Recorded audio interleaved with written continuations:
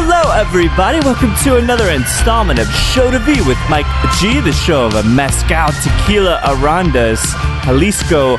An amazing episode for you here today. Not only do we have Mr. David Suro doing a wonderful intro and a knowledge bomb about the new Tequila Ancestral project, which is a combination of Mezcal techniques, classic, old school, historical techniques for producing tequila, but we also get to sit down and chat with Carlos Camarena of Tapatio, El Tesoro, and some other amazing tequila brands. This is one of those episodes that you get to learn so much. You get to learn from two of the legends, and of course, Tequila Ancestral should be on everybody's holiday gift list this season. But to sit down and speak with the legend, the master himself, Mr. Carlos Camarena, it was just a pleasure. So without further ado, I hope you guys enjoy this chat with David Suro and Carlos Camarena.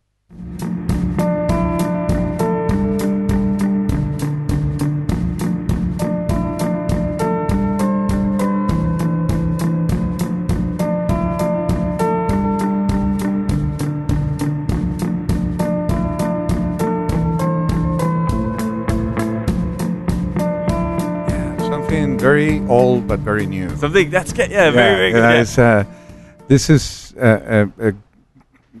where you were mentioned the Vieiras Mezcales, the Siembra Metal, and the Don Mateo de la Sierra expressions. And so, this family of multi-generations of knowledge and history, they were very generous. And they were, when I talked to them about sharing that knowledge with the Rosales family from Cascahuín, from Jalisco, the producers of Siembra Valles. Emilio don't even think twice. He immediately said, sure. He says, sure. And that's very significant. I think the epicenter of this new expression, the Siembra Valles, that's what it is. Yeah. It's a collaboration. It's a reunite the Agave Distilled Spirits family, which, for many different historical, cultural, geographical factors, it was divided, It does feel different. Flavor-wise? More than a century ago, the tequila, it take a different route and very successful category, and it went up to conquer the world. And it did. But obviously, in that process, we kind of like a walk away from these incredible flavors that traditional methods of production offer to our palates. Yeah. We walk away from methods of production who were, linked to centuries, many centuries of knowledge, of wisdom, of human wisdom. Right. So for at least 15, 20 years, I was really looking forward to be able to bring back those flavors, to go back to the genesis of the Vino Mezcal de Tequila. Was there anything that you'd ever had that would taste like nothing. This could have never? It's because it's so old, right? It's not been done for more than 100 years. That's amazing. The peat roasted it's been over 100 years. The distillation in wood has been 300 years. Yeah. The hand maceration, remember, that's pre-Tahona. The hand maceration is also so very old. So we are in search for historical flavors. And when you have families like the Vieira and the Rosales who say, why not? And they're willing to work together, it's pretty remarkable. That's amazing. I mean, it's a historical event that reunite through these families the category of agave spirits. Yeah, and Emilio even went as far to help provide still designs, or he made the still. Yeah, no, they were more than generous. That's I mean, crazy, you know, yeah. multiple trips to Jalisco, to Arenal. Yeah. Obviously, this was totally new for the Rosales family. Mm. So Emilio and his team, they were there. They were supervising. Yeah. They were advising, and the results are beautiful. You know, I'm not kidding when I say that it brings quite a few tears. In the visits that I make, and when I saw the progress of this project, and you know, when we taste the first drops, it was What was that experience like? very emotional. Yeah. Very, very emotional. I did cry, you know, and I not feel shame to admit Well, it's a that beautiful I'm, thing. I mean, yeah. if you think about it, you created a tunnel to the past, Yeah. a gateway, you know? So finally, we are able to taste the historical flavors, Yeah. taste what our ancestors taste and enjoy centuries ago. Yeah. Yeah. And so the product, which is finally just hitting Texas, I think Yeah. this week Yeah, on your yeah, journey, right? yeah, It was a it- perfect time. Ancestral, right? Siembra Valles Ancestral. Siembra Yes. Valles Ancestral. What is the proof, the bottle proof on this? Well, you know, we have two batches. Oh, okay. A small batch of 350 liters, batch number one. Yeah. That is available in Texas. Oh, very good. That's a small batch that we allocate to Texas. And that's 49%. Oh, man. It's A tequila it's at 49. That is a tequila, beautiful. Yeah. And batch number two, which was the big batch, big, Yeah. you know, In big, quote. in quote, which is about 3,500 liters. Oh, that's quite big. Yeah. That's 50.2%. So it's 100.4 proof. Wow. Gorgeous stuff. And I have to say that I also, as an addition to all these wonderful elements of the project, that particular batch is a bat friendly. You know, amazing. so Which it's I know made is always with, a huge thing. Yeah. it's made with agaves that were they came from the plantation that Yeah. it was assigned to the experimental phase of the bat-friendly project. Amazing. So you know, and batch number one is the historical. It's the first Yeah, 350 liters that were produced with these methods, Mhm. the ancestral methods. And batch number two, same process, but in addition is the bat-friendly agave. It's a Which is, massive undertaking. And so for people that may not have the privilege of getting to taste it, which I'm very, very much looking forward to here in a moment, Yeah.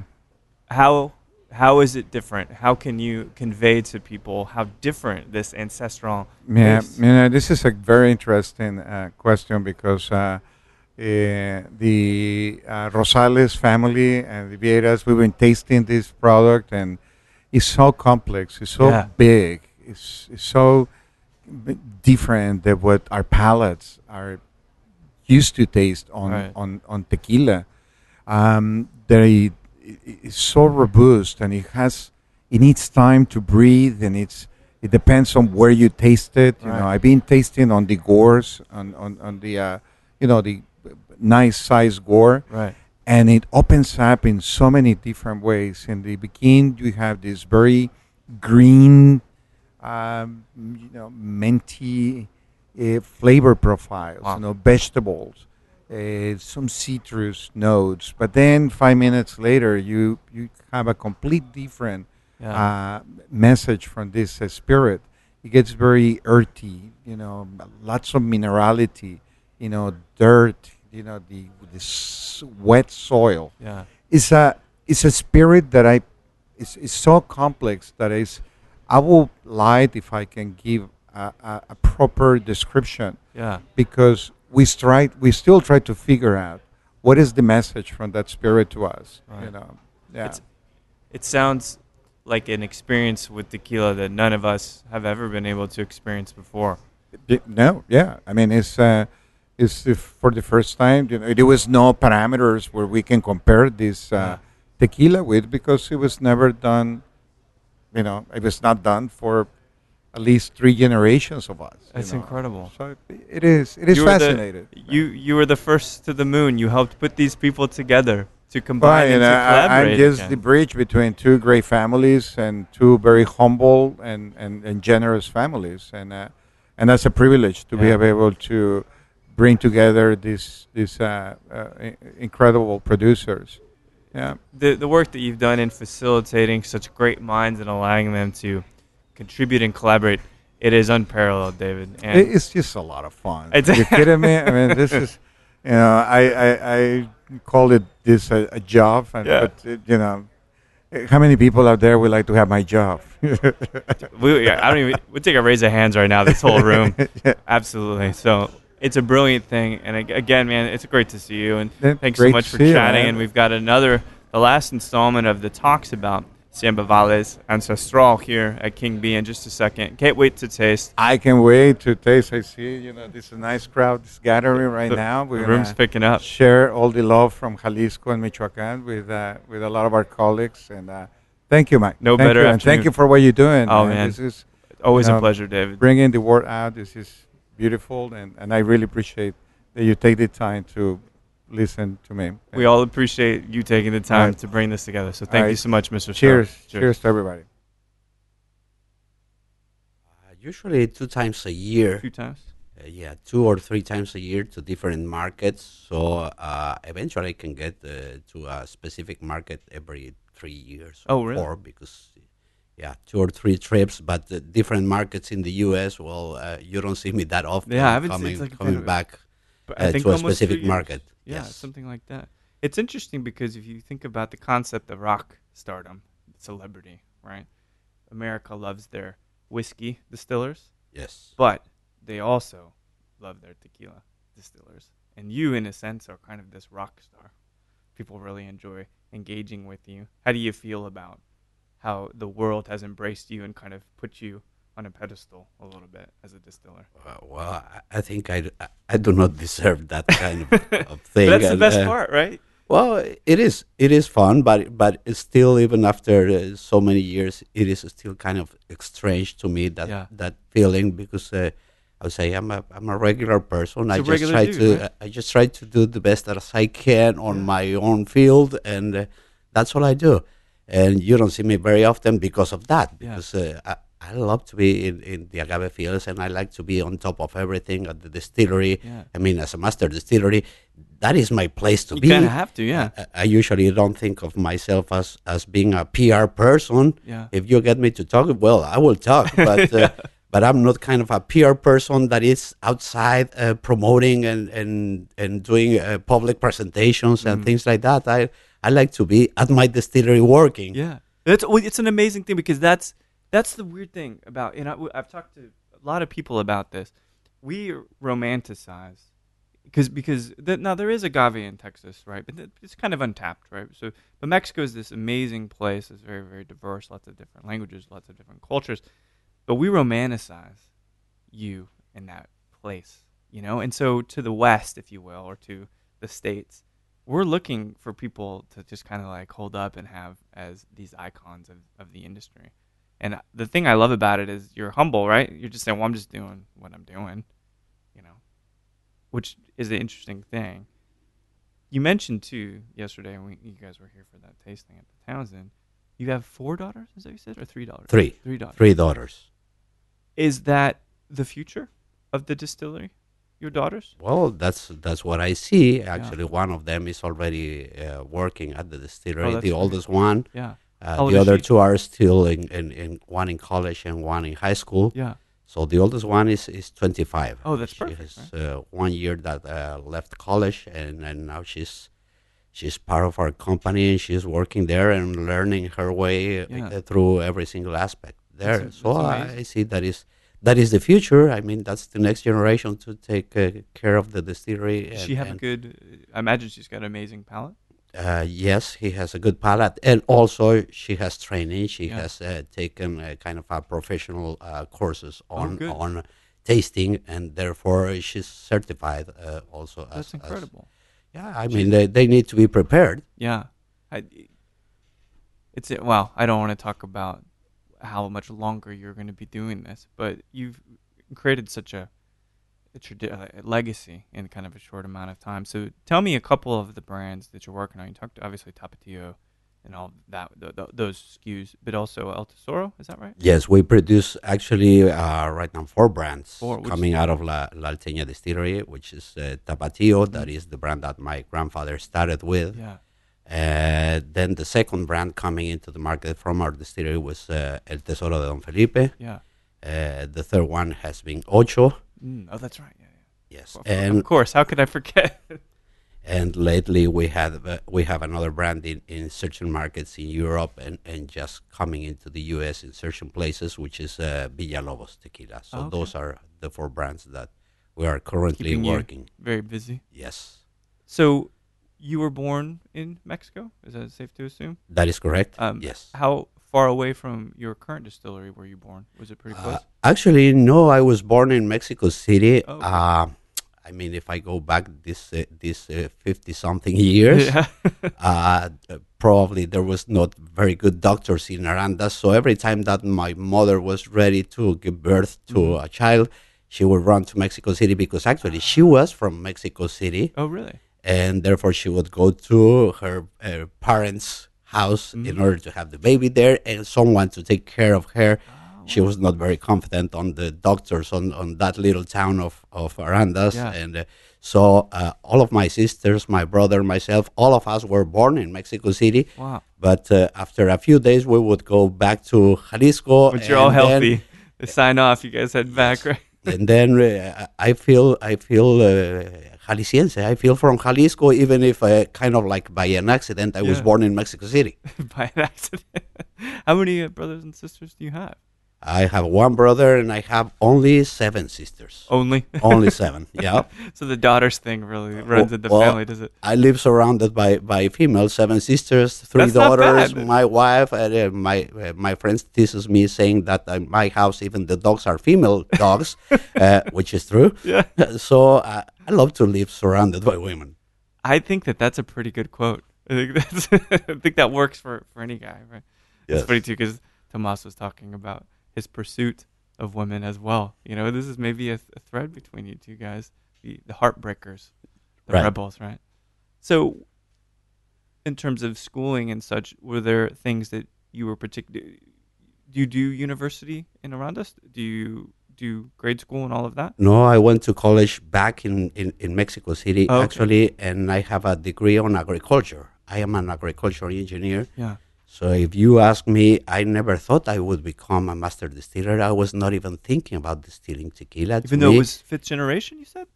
yes, Yeah. but to me it was kind of my father's job, or my father's thing was producing tequila. So my dream it was that I would have this agriculture degree, come back into Arandas and take care of the agave fields. Yeah. So I said, I will grow the agaves. I will produce the agaves for my father to convert those agaves into tequila. So that was kind of my plan. Yeah, be out in the fields with the plants, right? That is correct. Yeah, to my surprise, when I came back home with my title saying, okay, now I'm ready to go to the fields, my father surprised me saying, I'm glad that you're back because now it's time for you to learn this, sit in my chair and do what I would do because I'm going to the agave fields. I said, hey, wait a minute. Wait a minute. Yeah. The bait and switch There's on you, something yeah. wrong here. Yeah. So I am the one that it's supposed to be at the agave fields. Yeah. And I know nothing about making tequila. I know how to drink it, but I don't know anything That's about part of it, at least. making tequila. And also, I know nothing about running a company. So now you want me to run the company and produce tequila, and I have no idea Yeah. of that. So he told me, well, I will be close by. If you have any questions, you will know where Here to are the find keys. me. Just drive it around a little bit. yeah. Exactly. You know where to find me. I'll be in the fields and sit here and do what I would do. How old were you at this? It was kind of a shock for me. Yeah. How old was your father at this point, roughly? My father was about 60. Okay, so maybe that's time, yeah, to kind of go change careers a little bit, or go have some relaxing times out in the agave field. Well, yes, maybe. but I mean, it would have been easier if it would be kind of a slowly That's right. teaching me and not just surprising me, saying, "Okay, now sit here, do this, and I'm gone." I mean, it was kind of a shock. Now I appreciate it because I got the best of both worlds. Yeah.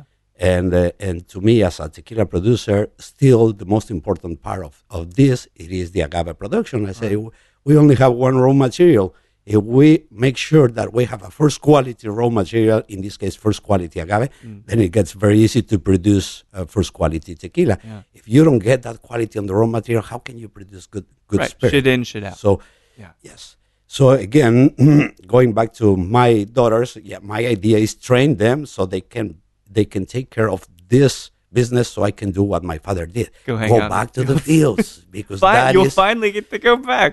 exactly Oh, that's because a that good- is what I really enjoy Yeah. the most. I mean, enjoy everything, but what I enjoy the most, it is the fields.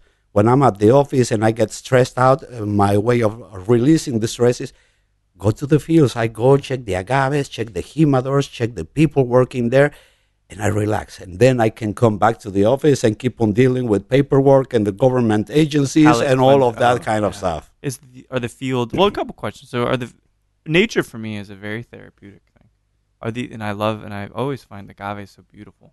It's just it's to think that something inherently in nature is so complex and has so much different shapes.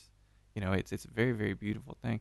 Is that kind of what you enjoy about going out into the fields? The aesthetic of the plants? Is it just that it's wide open? Is it that it's nature? Yeah, the fact that it is wide open is nature, is not a telephone ringing on your ear all the time. There's no people bugging you, asking you a lot of different things, and therefore to me that is the relaxing, when I can be by my own, enjoying the nature, looking at the agave plants, making probably plans in my head without any external disturbance. Yeah. So that is what I enjoy, a little bit of time for myself, enjoying nature, looking at the Introspective. plants. And It's beautiful. I had a question. So, with regard to your father's, like, here are the keys to the castle, Carlos. Just do it, right? Was at that point, is your brother older or younger? My brother is 7 years older than me. Yes. Was that ever the possibility that he would take over instead? Well, no, for one specific reason. He was so equal to my father that after 5 minutes together, they would be fighting. Oh, I see. They were too Just stubborn. They would be crashing all the time. Yeah. So at that time, he was not in the picture to take over this.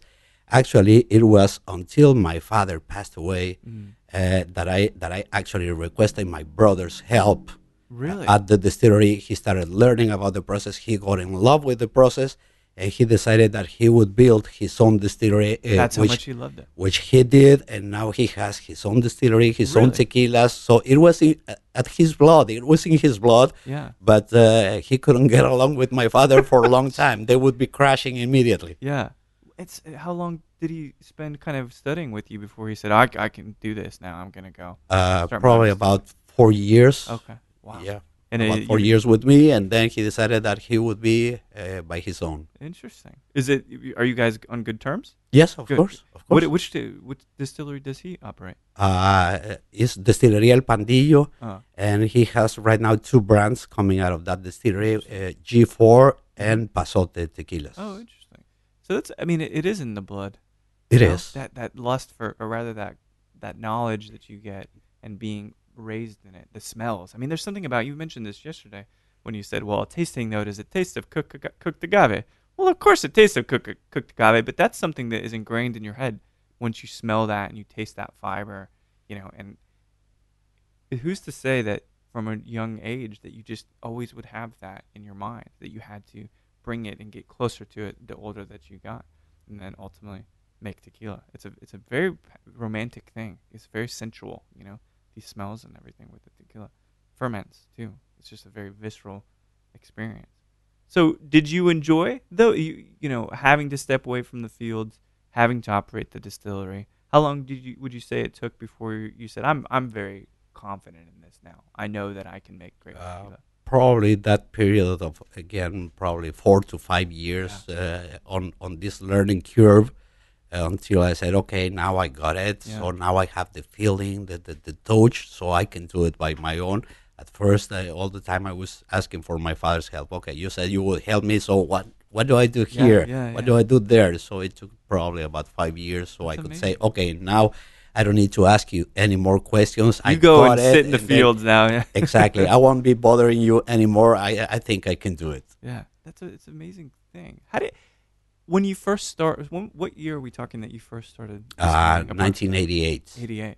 So the face of tequila at that point is probably not too respectable, right? And now there's always good tequila that was probably being made, but in terms of the world's perspective on tequila, was it still considered at that point a kind of shoot and sip kind of thing? Absolutely, and I mean, all tequila at that time had kind of a bad reputation. I remember 1988. I started coming into the U.S. to promote El Tesoro, and most of the people didn't want it even to try it. It was difficult to convince someone to try it. Hey, please, I have some good tequila. Try it. Oh no, the usual answer it was no, thank you. I had a bad experience on tequila. I remember like going gin. to Mexico on a spring break and going to the beach, and I got some tequilas, and then I don't remember anything else. What I remember is that the next Now I got morning, two kids. I don't know. exactly. The next morning, I was feeling very bad, a big headache, a big hangover. So no, thank you, no tequila for me. So if I was lucky, I could convince 1 out of 10 to try, to smell, and to taste the tequila. And if they did that, they would say, "Hey, this is not tequila. Yeah. Say, no, this is real tequila. This is 100% agave. This is what all tequila should be." And so it was a matter of started changing perceptions. I think that actually the boom of tequila in the last 25 years has been due to education on the consumer. The more the consumer understands what they're drinking, the more they don't want to go back to those bad experiences they had, dark and not ages. They want shooting to pass. tequila and getting drunk, but really sipping, savoring, and enjoying the different nuances, the different flavors that a tequila can provide. Mostly depending in a series of factors such as where the agave is coming from and what is actually the producing method for that. That will be reflected in the tequila, in the flavors, in the nuances, in the aromas of the tequila, and then the more the consumer gets aware of that, the more they enjoy sitting and sipping, savoring tequila instead of shooting it down with lime and Make salt. it an experience. Exactly. That's right. Savor it. Right. Yes. This is almost a recent emergence in the culinary world to sit down and enjoy your food, right? Because at least in the States, because we're in this different era, we're past fast food now. We now have places where you can sit and eat food that was grown 5 miles away. Like Austin's very, very good about that. But the fast food piece is yet still really catching on in Asia and things like that. So it's interesting because they're still behind. So with the growth of tequila, it's profoundly changed. Do you think that it's become a pretty big cash grab for everybody now that they see that the perception of tequila is improving, that people want to enter this market and they want to get their own label?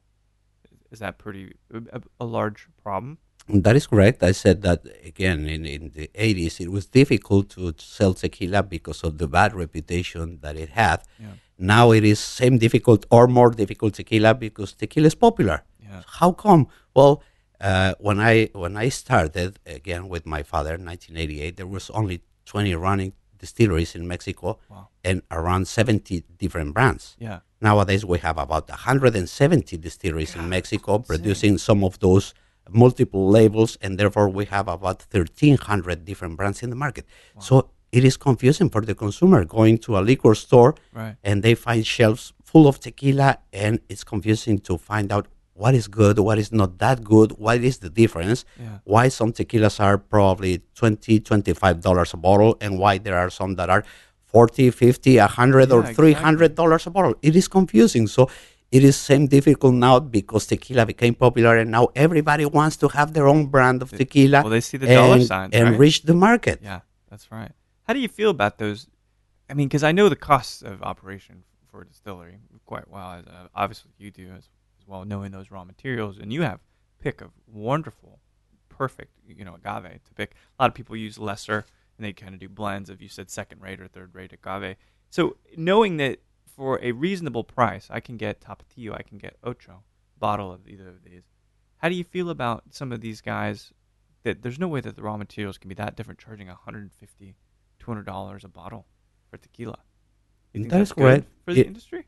In some cases, even is the presentation. I mean, there are some brands that are using crystal decanters Right. and silver and gold and diamonds, and I say what they are selling is the bottle. That's right. Yeah. And I usually tell my friends, I do not produce bottles. I don't care about the bottle. The bottle to me is something that will hold the liquid together without spilling it. That's right. Yeah. And that's a purpose for a bottle. So I like to have kind of simple bottles that the consumer doesn't have to pay for the bottle. They are paying for the liquid, and the idea is also that the bottle is not so special that they want to keep it forever and maybe even unopened.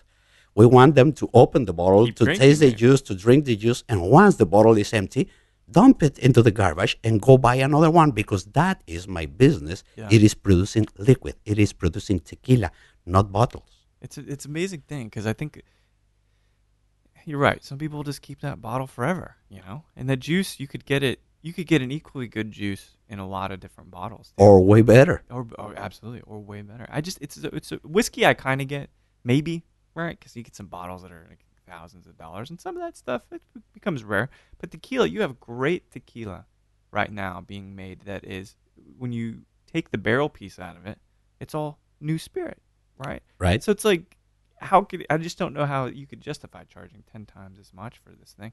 And again, for the bottle, even the bottle doesn't cost that much. It's very strange.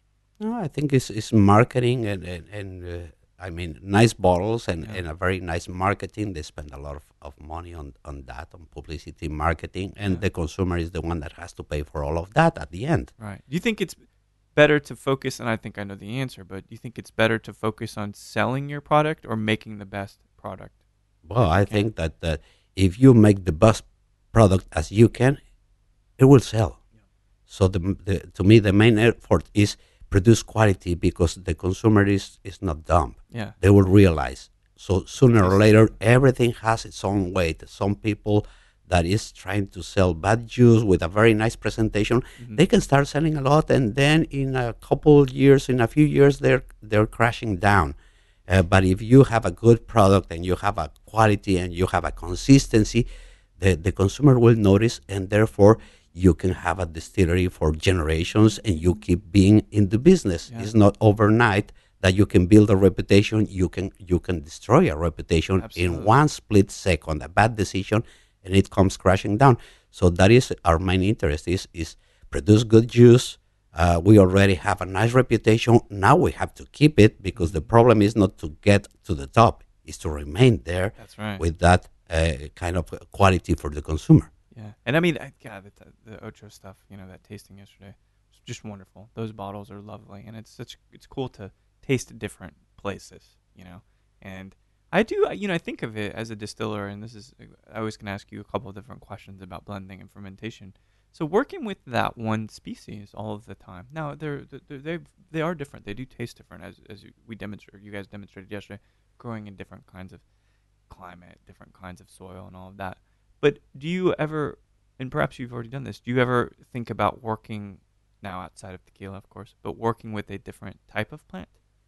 Just for your own personal kind of creative journey? Actually, we can't. Right. I mean, we can't produce, according to Mexican law, if we have a tequila distillery, we cannot bring any other plant. We cannot distill any other thing than tequila. No, by law, if it's tequila, it is tequila, and that's it. So we don't even have the chance to think about playing games around and, hey, what if I start distilling some brandy here? Or what if I use other species of agave and I produce another different spirit? Yeah. We can't.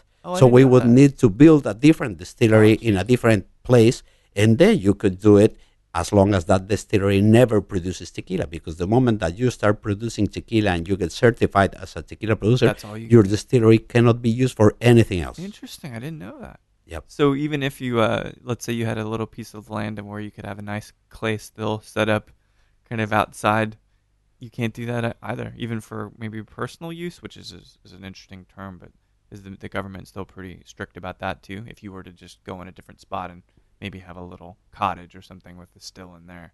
Well, again, if you have a different spot, a different set of stills, a different location, then you could produce something else. But if it's already certified as a That's the only distillery thing. that It's produces tequila, you couldn't produce interesting. anything Yeah, else I right didn't there. know that. I guess because there could be cross contamination. They're probably worried about purity and things of that nature. That is correct. Yeah. That is correct. I mean, the law for making tequila is very very strict. Yeah. Tequila being nowadays, I can tell you, the most regulated spirit in the world. Yeah. We have to register the plants of agave from the moment that we are planting those. Really? So the Tequila Regulatory Council is taking care of reviewing those plants all of their life, those 6 or 7 years. Wow. Before harvesting the plants, we need a permit to harvest the plants. They would go check the field, and then they will be controlling every single truck of agave going into a distillery needs a permit also for that truck.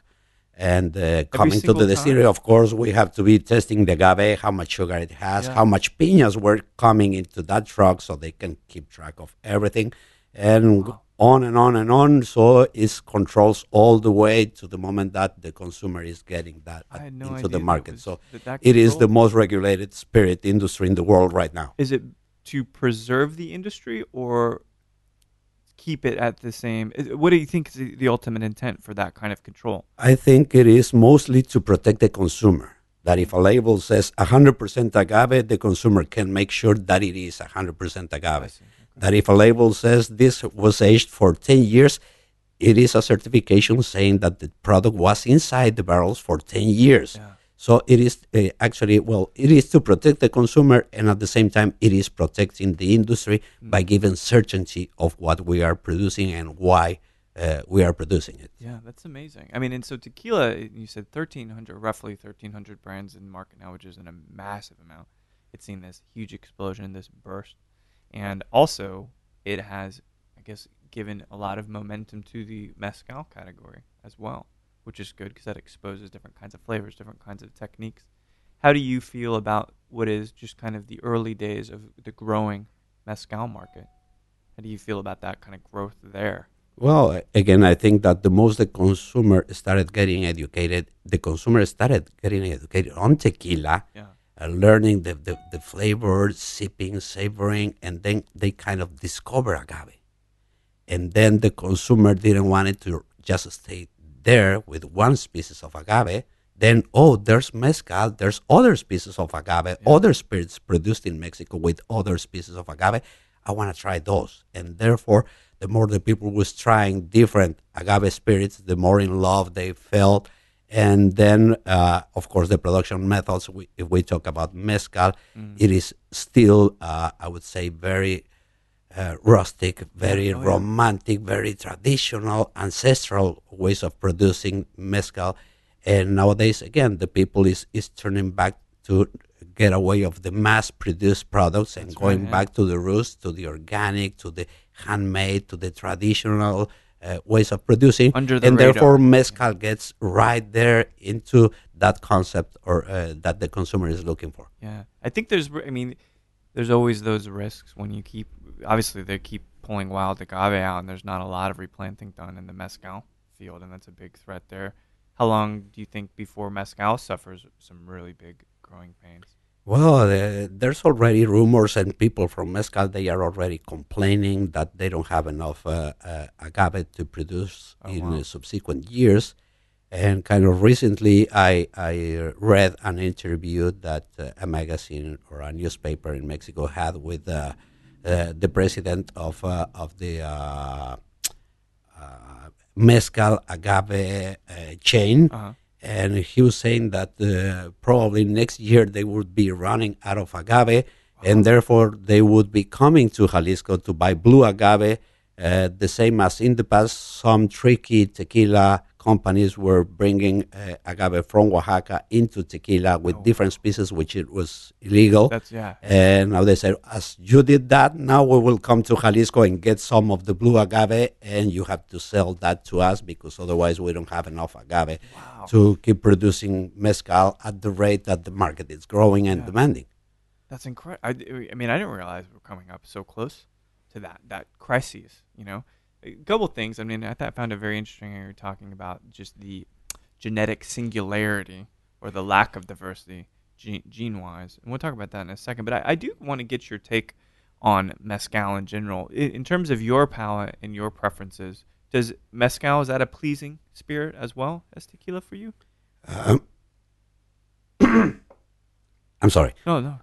Well, actually, what I could say is again, mezcal has been on a boom this last few years, and now everybody wants to have their brand of mezcal. Everybody wants to produce mezcal or reach out to find mezcal producers to fill their bottles.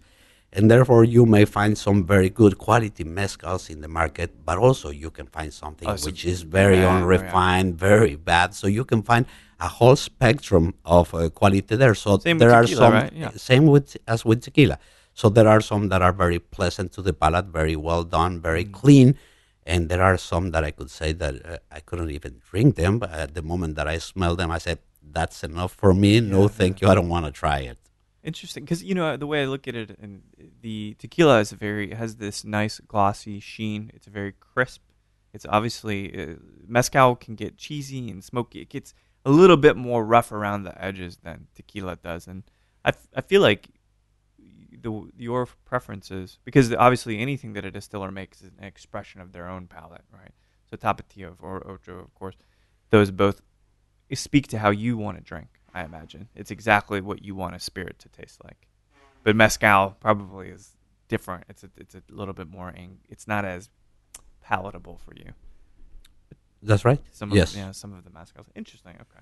Well, so you were talking about there's all these crises looming, right? So we're going to run out of agave for mezcal. We're going to not run out of agave per se for tequila, but we will see it all die, or it's incredibly vulnerable to any viral attacks. So tell me, and I loved hearing about this, although it is tragic. Tell me about the banana crisis that's going on right now. You mentioned that within 2 years, it's very probable that the bananas as we know them, those chiquita, kind of very, very medium-sized yellow bananas, will no longer be around. That's right. It's supposed to be about to get extinct or disappear, and it's because, well, actually, those bananas were kind of created to suit the market with a specific size, a specific flavor, a specific way of maturing. Yeah. So they would always be the same. And the banana, the same as the blue agave, they can reproduce non-sexually through hijuelos or through little plants that will come from the root of the plant. So in order to have this stability in the market, all of these, let's say, chiquita bananas, are reproduced non-sexually. Therefore, all of the plants are clones. They have exactly the same genetic information. Right. And recently, a virus started attacking the banana plants in Africa. And what I have read is that there's no more of those bananas nowadays in Africa, Europe, or Asia. Oh, really? So the question is not if that virus will make it into America. It is when. Yeah. 1 year, 2 years from now, and when it reaches the plants here, also they will have the same vulnerability, and they will probably get extinct. That specific variety. I mean, bananas will keep existing, but you got red bananas, different plantains, ones. yeah. Yes, the plantains, the little Dominic bananas, Yeah. and some other bananas will be there, but this one is one. about to get extinct. And to me, that is our mirror, because with the blue agave, also we have about 200 years without allowing the blue agave to reproduce sexually. So we use the hijuelos, also clones of the agave. Abuelos? How do you say that? Hijuelos, which is the little plant that sprouts from the mother. So you take that and then you replant it, right? The same genetic information, that is the one that we removed from the mother, and we planted in another field. The pups, that's what I call the them. Pups. Yeah. Yes, the pups, and they have exactly the same genetic information. So supposedly we have only 2 clones for blue agave in all of Mexico, and those 2 clones are like twins because the genetic difference is so minimal. Wow. So therefore, the risk for the blue agave is to have this kind of virus, this kind of some disease that could start attacking the blue agaves, and it could kill them all, and therefore the whole tequila industry, because there would be no natural defense, because all of those would be exactly the same. Right, they're just susceptible to the same thing, like a common cold. that killed influenza, killed millions of people, at some point because they all had the same kind of. Or like the makeup. phylloxera, who got rid of all the grapes in Europe Yeah. in the early 20th century. Mm. So that kind of thing is what we might be facing. Is there any in the precedence of that occurring in the agave species? Is there any recorded history of that kind of virus or disease affecting those plants? Not yet. I mean, we have some diseases, but so far they haven't been so violent, so threatening. But still, there is the chance. When that would happen, we don't know. 20 years, tomorrow, 100 years, 500 years from just now, a looming risk. we just don't know. But what we know is that it is a very big risk to have a mono clone on a plant that gets cultivated over and over and over and over, and therefore no defense for a possible attack of some disease.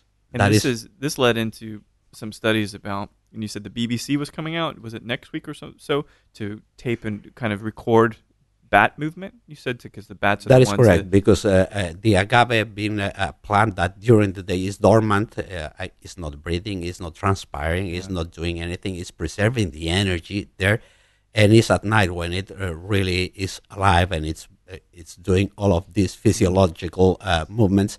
And when the agave plant reaches maturity, spreads out something that we call a quiote, which is a stalk that would flower and it would eventually seed. And those flowers are closed during the day and they are open at night. So the natural pollinator of those plants has to be a nightly animal, and therefore it is the bats.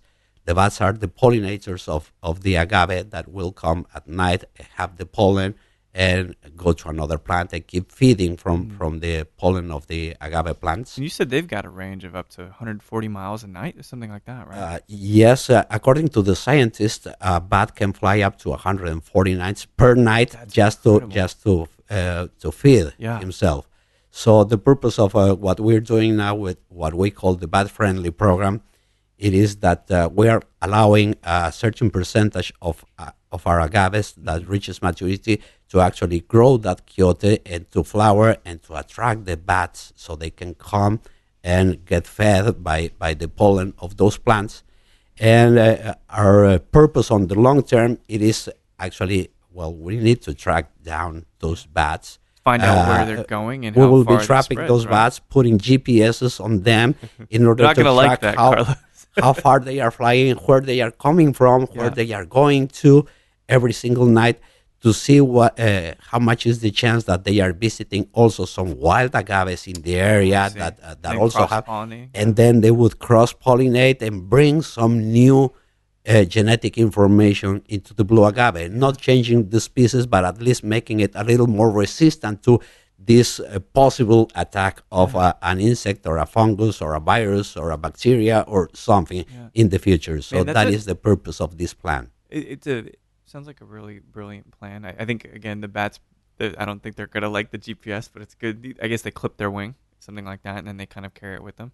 Yeah, but it's so small, right? It is so small, the GPS, that they don't even feel it. And the thing is that we are not harming them. We attach this, and that is the idea. I mean, we don't have so many GPSs to get lost. So the idea is that we need to track them so we can see at which cave they are sleeping at night. So after they get fed, because when they get there, they will be throwing those GPSs kind of to the ground. So the next step is going to that cave and find those GPSs in the floor, collect them from the manure of the bats, keep collecting those things back so you can keep on using them. Who gets to do that job? Actually, it's going to be the students of the University of Mexico that are working on this bat program. Well, that's good. That's what they want to change the world. They're going to have to get their hands dirty, right? Absolutely. And you met, it's such an interesting dynamic with us here. So we're here in Austin, and you guys are actually just shortly here, probably about 20 minutes or so, heading out to San Antonio. It's a beautiful, beautiful market, great personalities, and it's a very safe place to be. So where the distillery is located now, is that a pretty safe part of Mexico? Not a lot of violence in that area? Not right now. I mean, it is in Arandas, Jalisco, in the highlands of Jalisco. Right now, it's pretty safe. If I go back probably 5 or 6 years ago, it was not that safe. I actually had to move away with my family from the little town of Arandas to Guadalajara, which is our the state capital city, because there was a lot of violence and a lot of gang dealers, and and I heard that there was some people looking for me, that bad people. Probably. Why are they looking for you? Because you have money, maybe? Well, because you're influential? That might be the perception. Oh, this guy is producing tequila. He must have some money. And therefore, there were some hijackings in Aranda, some kidnappings. And these people was looking for ransoms and things like that. So I kind of received the warning from the state police to get out of Arandas. And I never thought it twice. I took my family, and within a week, I was already gone from there, and I told my family, which is the best way to hide a tree? At the forest. Let's go to the big city, because then we get lost among other 4 million people. Nobody knows who we are. Nobody cares. And then we can get lost in that multitude of people. And that's what we did. That's great. And but now it is safe. I keep going back and forth every single day to the distillery. We're 1.5 hours away, so it's not such a big distance. And now I feel pretty safe there. Were people operating the distillery while you and your family had kind of been in hiding, I guess? Because you guys were still operating, weren't you? Yes, absolutely. But you can't be in, because you're the person that people perceive as. Well, I was going anyways, but I tried to go on a low profile and switching cars every single day, switching my timing, so I'm getting to different at different times, at different fields, different areas. Yeah. So I wouldn't be an easy target. The thing with these groups is that usually, if you follow a routine, they will know exactly when to get it, how to get it, and what is their runaway strategy. Yeah. If you are switching all the time this routine, is no way that they can make up a good plan. Interesting. Okay. So that was what I did by recommendation of the authorities. It was switching cars and low profile and changing. Exactly, changing all of your routines, so they couldn't really keep track of what you were doing. Do a lot of people in Arandas, Arandas or Arandas, yes. Do a lot of people have to live like that? Where they have to really fear for... No, actually, some people could move, and the rest of the people who remained there, well, there was fear in the town, and the people would go home very early during the day. Nobody was there at night because it was dangerous. So it was not good. Fortunately, it didn't last that long. It was a 2-3 year period, and then it was over. What drove that element out? Well, I think that the main problem was that different gangs were fighting to control the area. I see. What I would guess, without making sure of this, is that one of those gangs took control of the area, and therefore they are already doing probably their business of dealing with drugs, but do not messing with the people in the area. They don't need to, because they exactly. They just need to operate the business. They don't need any bumps. And they don't need any other source of income. And the problem when they were fighting each other is that they couldn't really make their business. Couldn't show up to work because they're fighting, right? And therefore they try to get money from other sources. That was the threats, and you had to pay for security, and you had to pay them. Even in my case, in order to be able to harvest some agave fields, I had to pay them the permit, so they wouldn't actually disturb my people, so we could collect the agave in those particular fields. So we had to pay ransom somehow, but then they were started hijacking people, killing people for bigger ransoms, and that's when everything got very dangerous. Did you lose any staff to the violence? No, fortunately not. Great. And actually, all of my staff really protected me, because when these groups were looking for me and they were asking questions about me, my people would say, "Oh no, we barely know him. He lives in the U.S. and he never comes here." Right. And they would say, "How can you do your job?" "Oh, well, he calls by phone to the office, and by radio they give instructions to us, and that's it. But we barely know Carlos. We don't even know how he looks like." And things like that. So all of my people really, really protected us. That's incredible. I mean, and that's the thing that we absolutely take for granted when we drink this stuff. The peril that is all around. Now, there are certain, like Oaxaca, I think is relatively safe versus Michoacan, for example. But we taste this stuff, and sometimes we really we romanticize it to a point where we don't realize the kind of strife and the kind of struggle it takes just living in this place, right? Making these mezcals, making these tequilas. But you think, And that is, I would say, just one part of it. The other part that most of the people doesn't realize is that the fact that we are using agaves, I mean, from different species according to what you're doing, yeah, and the agave takes so long to grow and mature. Just for tequila, the blue agave, we're talking of a plant that needs average 6 to 8 years to grow and mature. And therefore, those 6 to 8 years, we are in danger. We are in danger from Mother Nature. Yeah. We have a snow, or we have a disease, or we have something, and we can lose all of our crop and Right. can never become tequila. So it is a very long term. And if eventually the agave reaches maturity, we harvest that agave. The plant is gone, so you need to be very patient. Plant another one and wait for another 7 or 8 years so you can have another harvest to produce tequila. So to me, that is also what makes tequila and mezcal very special, is the fact that we need to be very patient and to wait for years and years and years before we can have the raw material ready to convert this into tequila. Yeah. And that's when, by sipping tequila, I really appreciate that, because it is that energy that was accumulated by the plant during 7 or 8 years that in order to get transformed into this spirit. Yeah, So it's a that makes beautiful the thing. spirit very, very special if I compare this to another spirits that can be produced out of the same ground year after year after year. yeah. So to me, that makes tequila and mezcal and agave spirits so, so special. Yeah, it's incredibly. It's funny because you need patience, but big business, does not have patience, right? Make money, and so there's going to be even further conflict and further shortages. I'm trying to get the bottles that I can now because I don't think that even the varietals will exist in 10 years. There's so much of that. You've done a lot of work in the tequila industry. There's a lot of money being tossed around, and I recall you telling a story in some aspect when you were at Midnight Cowboy years ago. Have you had people say, Carlos, your work is so amazing, I really, really want to acquire you? The big boys, they thrown a lot of money your way and said, we want to buy your distillery, we want to buy your operation. It has happened a couple times in the past, but fortunately we have been able to say, no, thank you. I really appreciate the amount of money that you are putting on the table, but no, thank you. This is not our ideal. I remember actually the first time that happened was with my father, with a company willing to buy the distillery and offering money.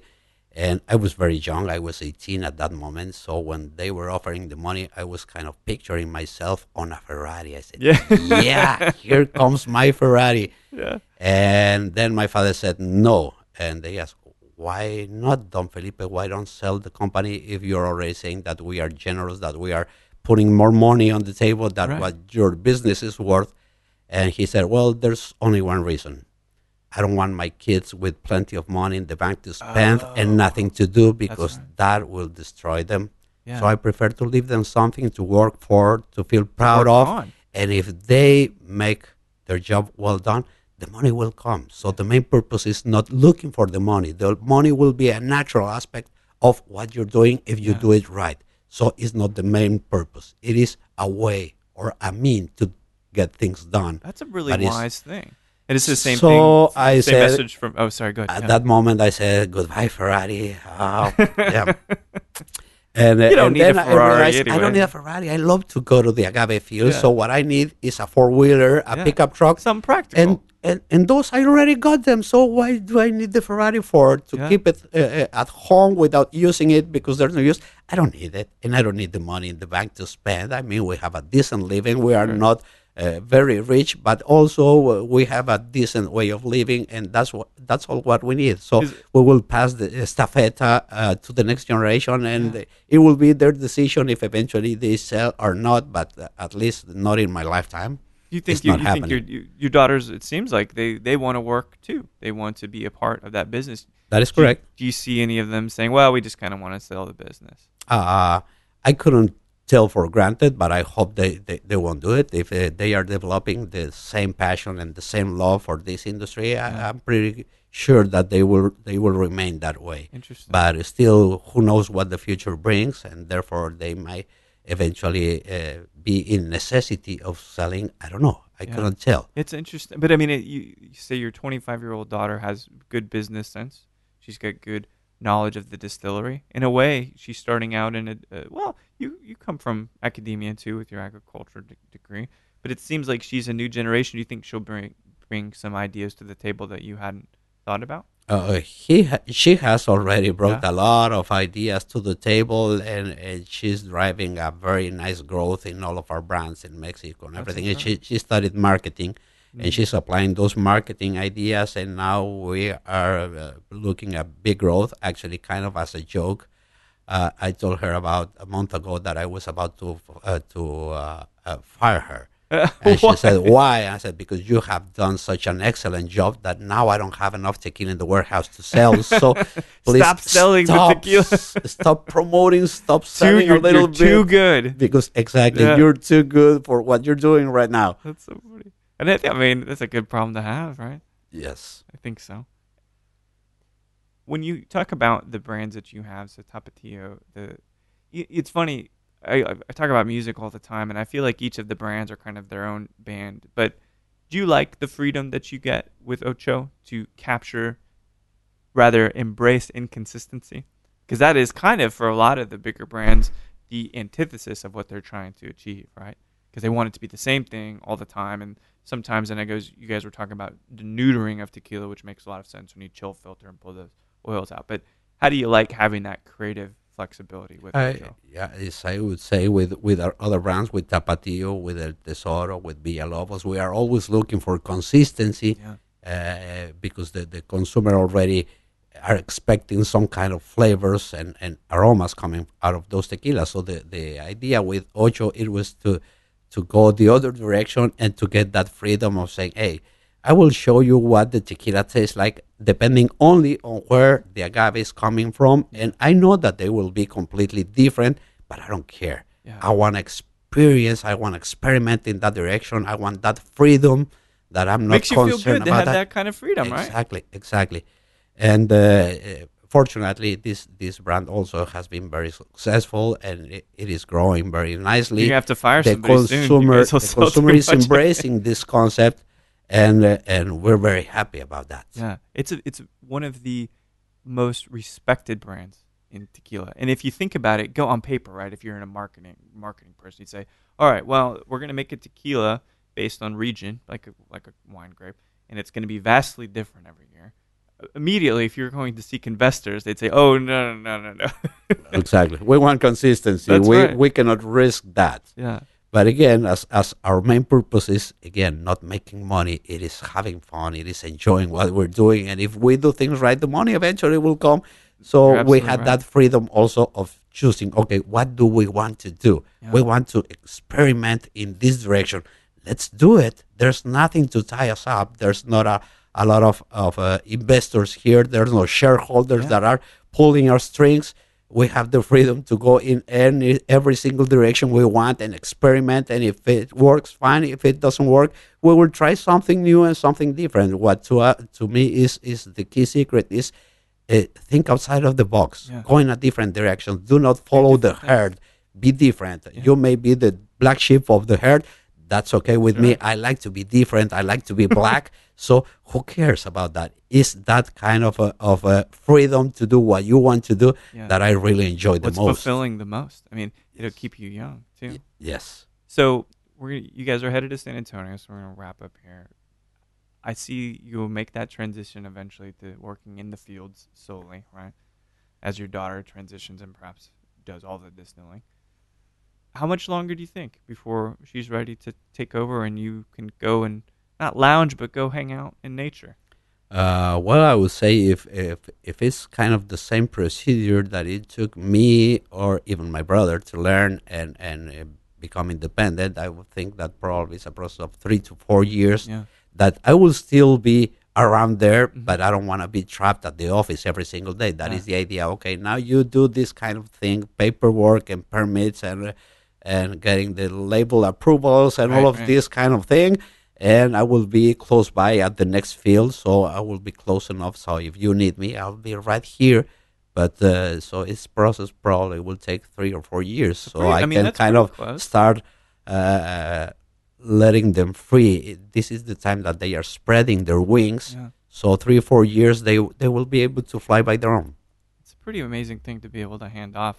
Your father had a very, very amazing foresight in saying, like you say, that if you do something wonderfully and with passion and honestly, the money will follow. Don't ever do it for the money. That's the wrong reason. And the fact that he wanted to keep you kids busy That's right. to do something respectable and work, because now you have a piece of something. You are getting your hands, they smell, they're dirty. There's something to be said about that as a lost art. And distilling is really something to get your hands dirty. And, the stuff that you and Tomas are working on together is lovely. And that Puertecita, I think that was the one that specifically appealed to me. I'm not sure. I'm going to make sure I bug Johnny, and see if I can get a bottle of it, or even just a half a pour, because it's a really brilliant expression of the tequila.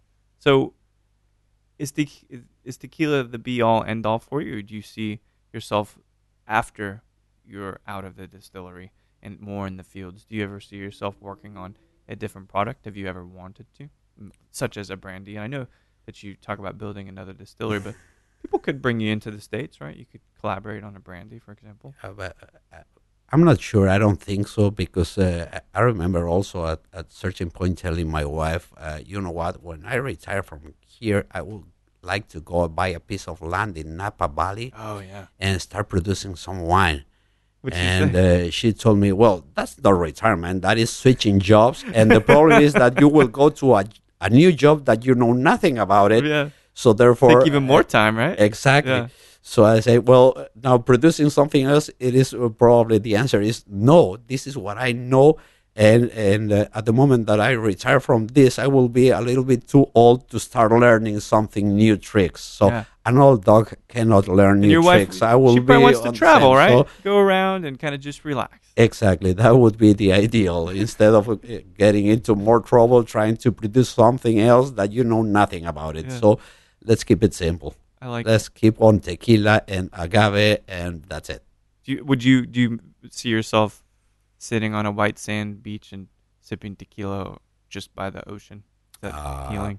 Not that much. I could do that on a weekend, but Oh, that's it. Again, I mean, my concept of retirement is just not to be at the office Yeah. all day long. It is to be around and to be at the agave fields. And now we are building a house in one of our ranches close to Arandas, because we want to go back there. And so my ideal is that that I can probably wake up a little later than I do today and have a nice coffee looking at the agave fields, and then I can go walk the agave fields without any pressure of getting to the office or Yeah. to the distillery to do this or that.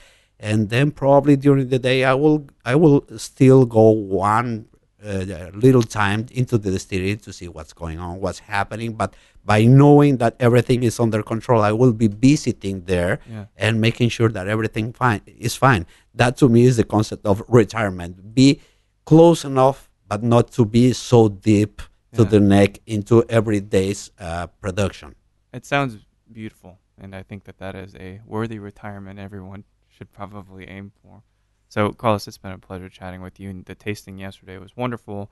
Just getting to read your work in so many different ways and getting to see that dynamic between you and Tomas and developing one of the most revered tequila brands in the world, if not the most revered, like a instant collectible, that's an amazing feat, especially just because you're flexing some creative muscles. So people are very, very supportive, and they react so wonderfully to the tequila. So thank you for speaking with me, and I hope you guys have a really safe trip to San Antonio. Thank you for inviting me to talk to you. Thank you for allowing me to express my opinions, and especially thank you for the concept that you have on our tequilas and our job and what we're doing.